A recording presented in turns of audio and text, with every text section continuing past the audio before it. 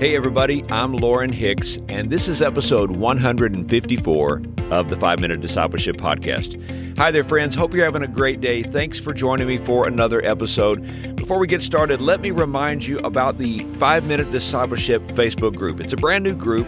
Over 160 people have already joined. I hope you will too. I think it's a place we can grow together. Simply go to Facebook and search for 5-Minute Discipleship under groups, or you can visit 5minutediscipleship.com to learn more. Today on the podcast, we are talking about when a friend falls into sin.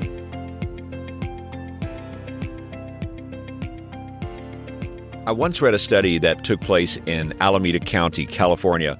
Researchers studied the lives of 7,000 people over a period of 9 years.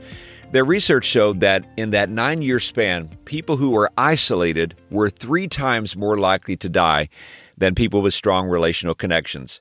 They also found that people who had bad health habits like smoking, drinking, poor diet, and no exercise, but had strong relational ties lived significantly longer than people with great health habits but were isolated. I believe that God created us for community. It's very difficult to grow spiritually in a consistent way unless you and I are in community. You can't serve your brothers and sisters in Christ unless you are in community. You can't receive love and assistance that you need unless you are in community. One of the areas in which we need one another the most is when we fall into sin. How do we get back up? How are we restored? How can we start again in Christ? We know that God is merciful, He's loving and forgiving, but it's difficult to be restored all alone. I remember the humorous story of a man who was walking down the road with a big sack of potatoes on his shoulder. It was a hot day, the load was heavy, and he was perspiring. But after a while, a man in a truck pulled up and offered him a ride. The man climbed in the truck, but kept the big sack of potatoes on his shoulder. The driver looked over and said, "Man, put that sack on the floor and relax." To which the man replied, "No, sir, I won't do it. It's enough that you would give me a ride. I'm not going to ask you to carry these potatoes too." Well, this is what we often say to the Lord when we say, "Lord, I can carry this. I've got it. I can do this all by myself." Yet we continue to fall again and again and again. This is not the will of God. The path of restoration includes community. The Apostle Paul says in Galatians chapter 6, "Brothers, if someone is caught in a sin, you who are spiritual should restore him gently. But watch yourself, or you also may be tempted. Carry each other's burdens, and in this way you will fulfill the law of Christ." Now, some translations say fallen into sin, others say caught in a sin. Either way, a follower of Christ is struggling with a sin or multiple sins. Paul is saying that a believer who is struggling in sin should not face it all alone. Those who are spiritual should stand with that brother or sister and help them be restored to Christ.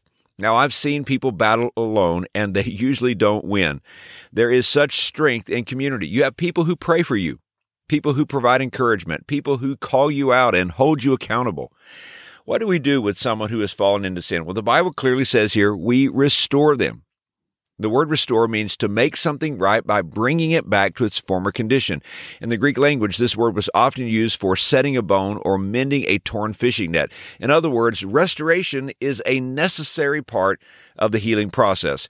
If someone we know and love, someone who is a part of our church community, has fallen into sin, if they have become broken or torn apart by sin, they need someone who will come alongside them to lift them up. There's been a question in my heart this week, and it is this: who does God want to restore through me? And I'll ask you the same question. Who does God want to restore through you? Is there anyone you can think of right now who is going down the slippery path of sin? James chapter 5, verses 19 and 20 says, "My brothers, if one of you should wander from the truth, and someone should bring him back, remember this: whoever turns a sinner from the error of his way will save him from death and cover a multitude of sins." So how should we restore them? Well, Paul says we do so with gentleness and humility. This does not mean that we do not confront them of the sin. It doesn't mean that we don't hold them accountable and regularly ask them the difficult questions, but we do so with the love of Christ in our hearts and in a gentle way. Here's today's challenge. Let me ask you a question. Will you partner with Jesus to restore the fallen and the broken? It's messy and sometimes painful, but there is great joy in seeing people forgiven, restored, and following Jesus. Hey, thanks again for joining me for today's episode. If this podcast is a blessing to you, I'd be so honored if you'd hit the share button on your podcast app and share it on social media or text a friend. Let someone know so they can be a part of this podcast community. Have a great day, everybody, and until next time, let's continue on our journey as followers of Jesus.